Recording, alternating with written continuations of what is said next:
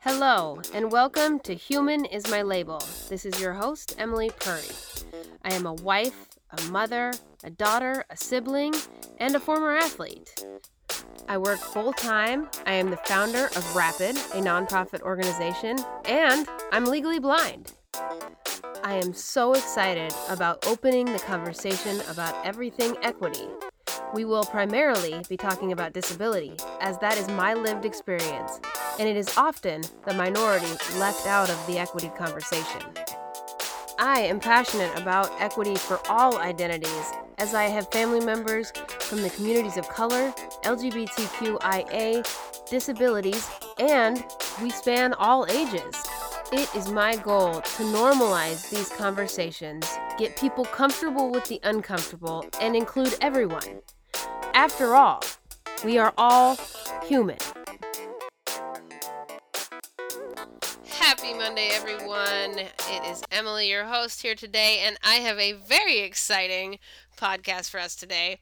I am always talking to companies about sponsoring this podcast and how they would like to sponsor this podcast and how they would see it going. And I'm really excited that Cinder Staffing is sponsoring this episode of this podcast, but they decided to flip it on me.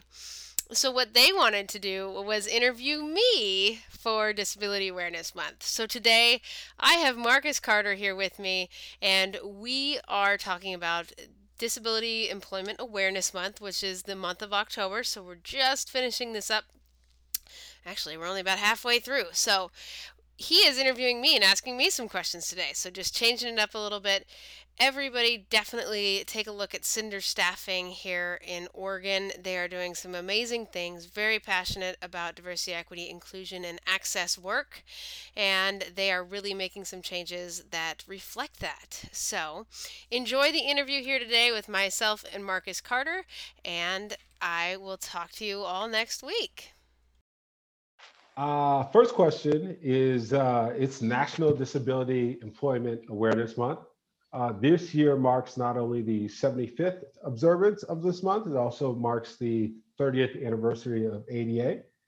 And I'd love for you to speak about those things, but first I have to ask, um, from my perspective as a Black person of African descent, I've always experienced Black History Month with a mix of emotions for a number of reasons.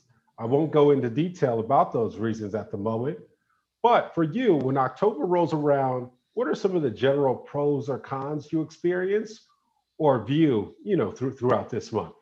Absolutely. Yeah. So, of course, I think as all months in honor of something, I think the visibility is appreciated. Like that's a great thing that we have the visibility that it's called out. However, when we look at the month of people doing things, the kind of con to that is what are they doing the other 11 months of the year? And so the pro is that yes, the visibility is great, it's appreciated. I'm glad it's pointed out. I'm glad, especially with the employment piece, that employers are really uh not forced but made aware of this month and really aim to provide programming or resources and or something like that to make this month special for people with disabilities, especially in the employment realm. Like I said, the con to that is what are you doing the other 11 months of the year for disability employment? Another con to this month is the numbers and how, though we have this month for 75 years and the ADA has been a sworn in policy, policies don't change things like we want them to. And that's proven when we look at the employment numbers of the people with disabilities. Like many minority communities, people with disabilities tend to be at the bottom of the hierarchy, if you will. So that means anytime we go through a recession, like right now, the people on the bottom usually get cut first. People on the bottom tend to lose their jobs the quickest, and they have the hardest time being promoted when those are cut. So COVID was one situation, 2009 during that recession was another situation. And so when we look at the employment numbers of people with disabilities right now, it literally has barely moved in 30 years. We've made strides here and there throughout the years, but then because of the big recessions, the significant layoffs that happened during the recessions, we are the first to get cut and the last to get jobs back. And so, for an example of that is, our vocational rehab system. We get a lot of people employed, and then during vocational rehab, if there's not the support needed to go into those jobs, if those jobs aren't needing to be filled, if people are cutting workers, that's the first place it goes. So right now the vocational rehab system has been dramatically hit by COVID-19. So that's just another piece of it, is regardless of the policies we create, we have to change the stigma within organizations, which means we have to change the perceptions of the humans inside the organizations if we really want to see change in this month, if we really want to see the numbers change for the employment of people with disabilities. We have to break down that stigma within organizations and uh, within ourselves. Every human is responsible for that piece, just like racism, just like sexism, any of those things. It starts with us. So. Awesome. Thank you for that answer. I couldn't agree more with the behavioral, the foundational sort of ideological Mhm. um, change. We always make this assumption that systems are operating sort of in silos, right? Like Mhm. as if we're not like as if we're not responsible for producing those systems. So what you said just hit home for Absolutely, me. yeah. Um, the next question I have here is that too often when it comes to recruitment, specifically diverse recruitment, one area of concern for many organizations is that they do not want to appear tokenizing should they have that one hire. Mhm. Um, I've been asked to navigate this question on multiple occasions, Mhm. and you may have had some experience with this question as well. When it Absolutely. comes to disability employment, what do you like about that question around tokenizing? And is there anything about it that you dislike? Um, so a few things come to mind. So the first thing that always comes to mind is don't just hire one. Um, you don't have to meet that quota with just one. There are plenty of us folks out there with disabilities that really are looking for purposeful and valuable employment. We want to work. We want to participate in our lives, our companies, our corporations everywhere. So there's more than one of us out there that want jobs. And so don't just hire that one. That's my first kind of instinct. But it also takes the work on the inside. So even if you hire the one, the other thing that it triggers in my mind is hiring that one means that one, and this is particularly my situation, is able bodied enough. So, yes, I'm blonde hair, blue eyed, white skin. So I have all of that privilege and I appear quote unquote normal as long as I don't have my guide dog. So if I was going into an interview, I could leave my guide dog at home, I could fake it enough, and I could be able bodied enough to fill that seat. And then it all happens after the interview or when they give me the job offer, whatever the case may be. You know, they're like, "Oh, okay, I guess we can do that. Oh yeah, we can make that accommodation." But it triggers the you're able-bodied enough to fit in, but not be that quote unquote disabled person in our organization. So that's definitely a little emotionally triggering for me. But the biggest thing is, regardless of if you hire one person with a disability, if you hire 10, it doesn't matter. What policies and procedures and education and awareness do you have on the inside of the organization to make that one or those 10 feel welcome? Is there interview processes that are inclusive? Are you bringing in community organizations to sit on the interview panel if you don't have people with disabilities um, in your organization to represent that community? Are you looking at your systems, your everything internally, digitally? So let's say I am hired as a legally blind person. I get through the interview process. I am that token, but now I realize that the systems in which your organization is using aren't accessible to a screen reader. So then I've made it through all the processes. I've become that token, which is always not a fun thing, but now I can't even do the job. And so there's a whole nother level of accessibility and universal access that we have to discuss. And that is hugely burdensome for the person with a disability, because then you get in there and you just feel like, okay, I made it. And then you go to turn on your computer and you can't use it. And so then it's just this huge letdown.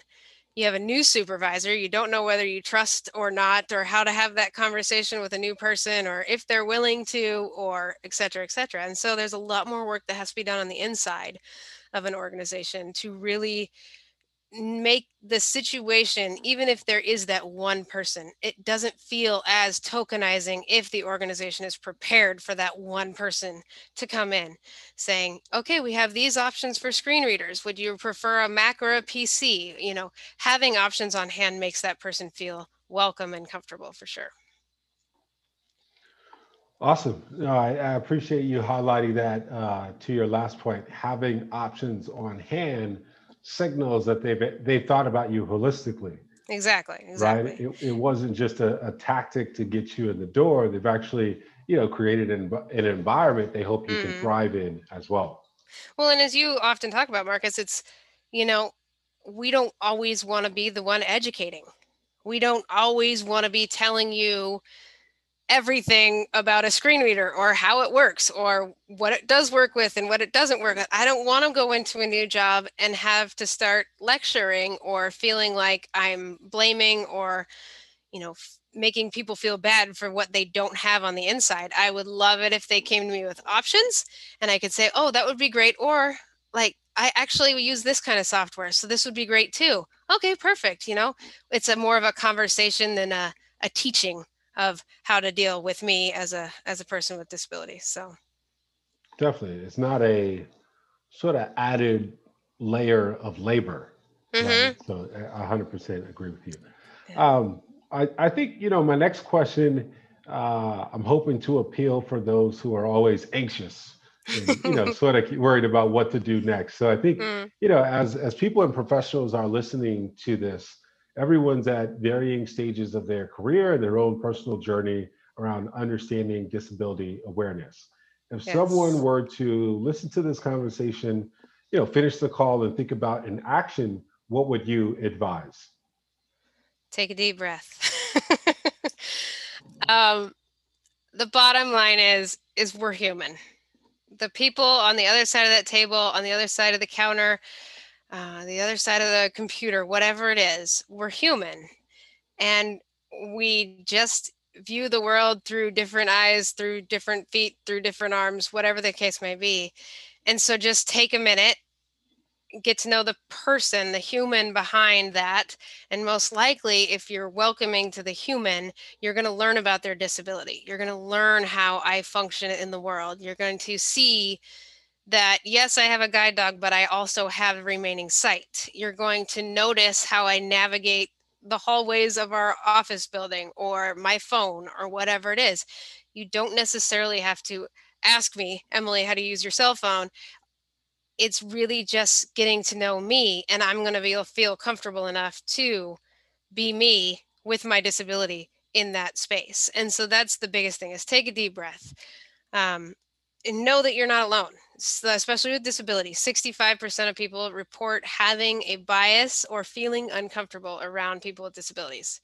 So over half the world, or probably the nation, it was probably a nation study, over half the nation feels uncomfortable around people with disabilities.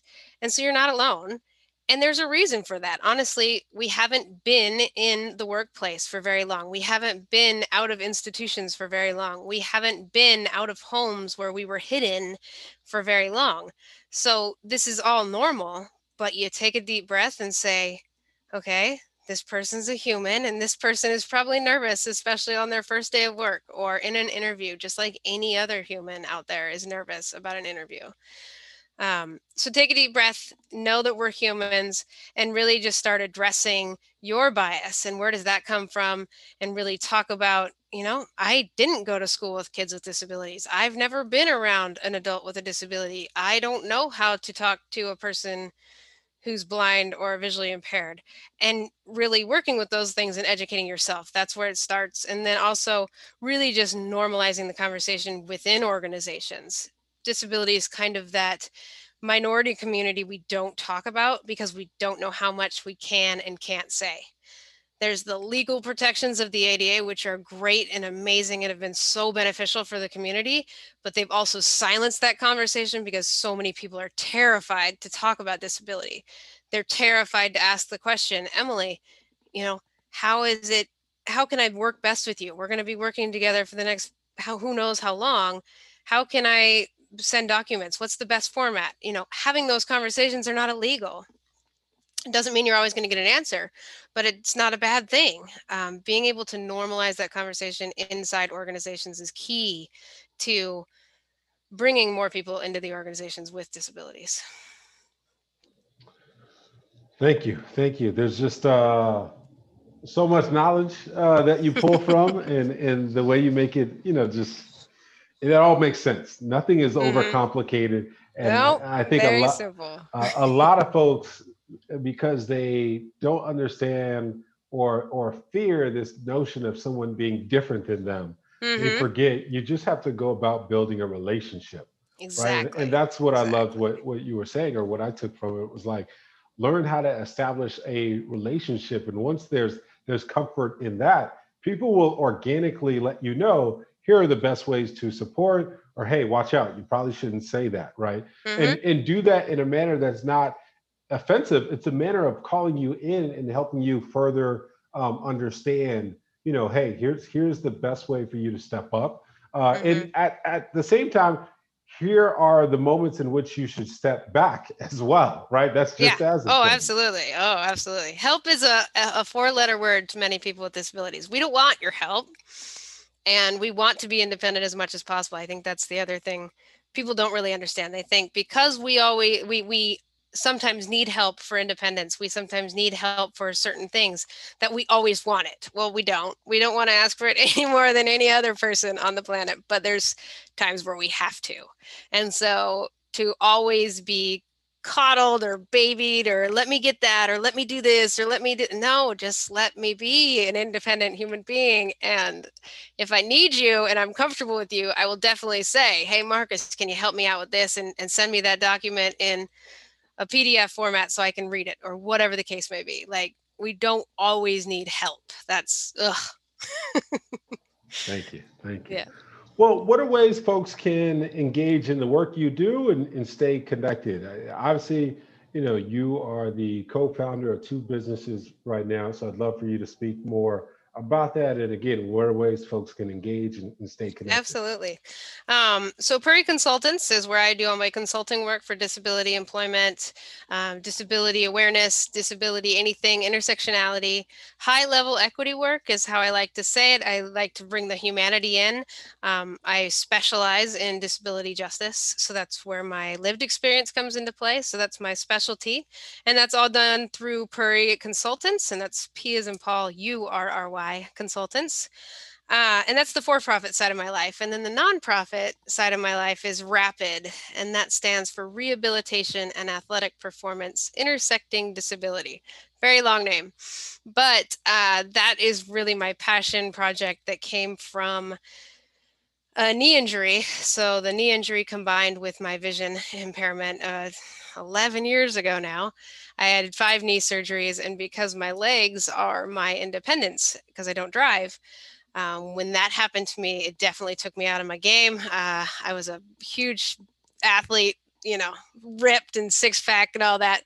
And then this happened, and I was, on and off crutches and on and off braces. And I had 5 knee surgeries within 4 years, I think. So really took me out of my game. And that's where Rapid came about. So you can look up rapidoregon.org. And we are in the midst of getting ready to celebrate our first birthday. So that's November 20th. And then we Congrats. are, our flexible vision because of COVID is to start building our facility in 2023.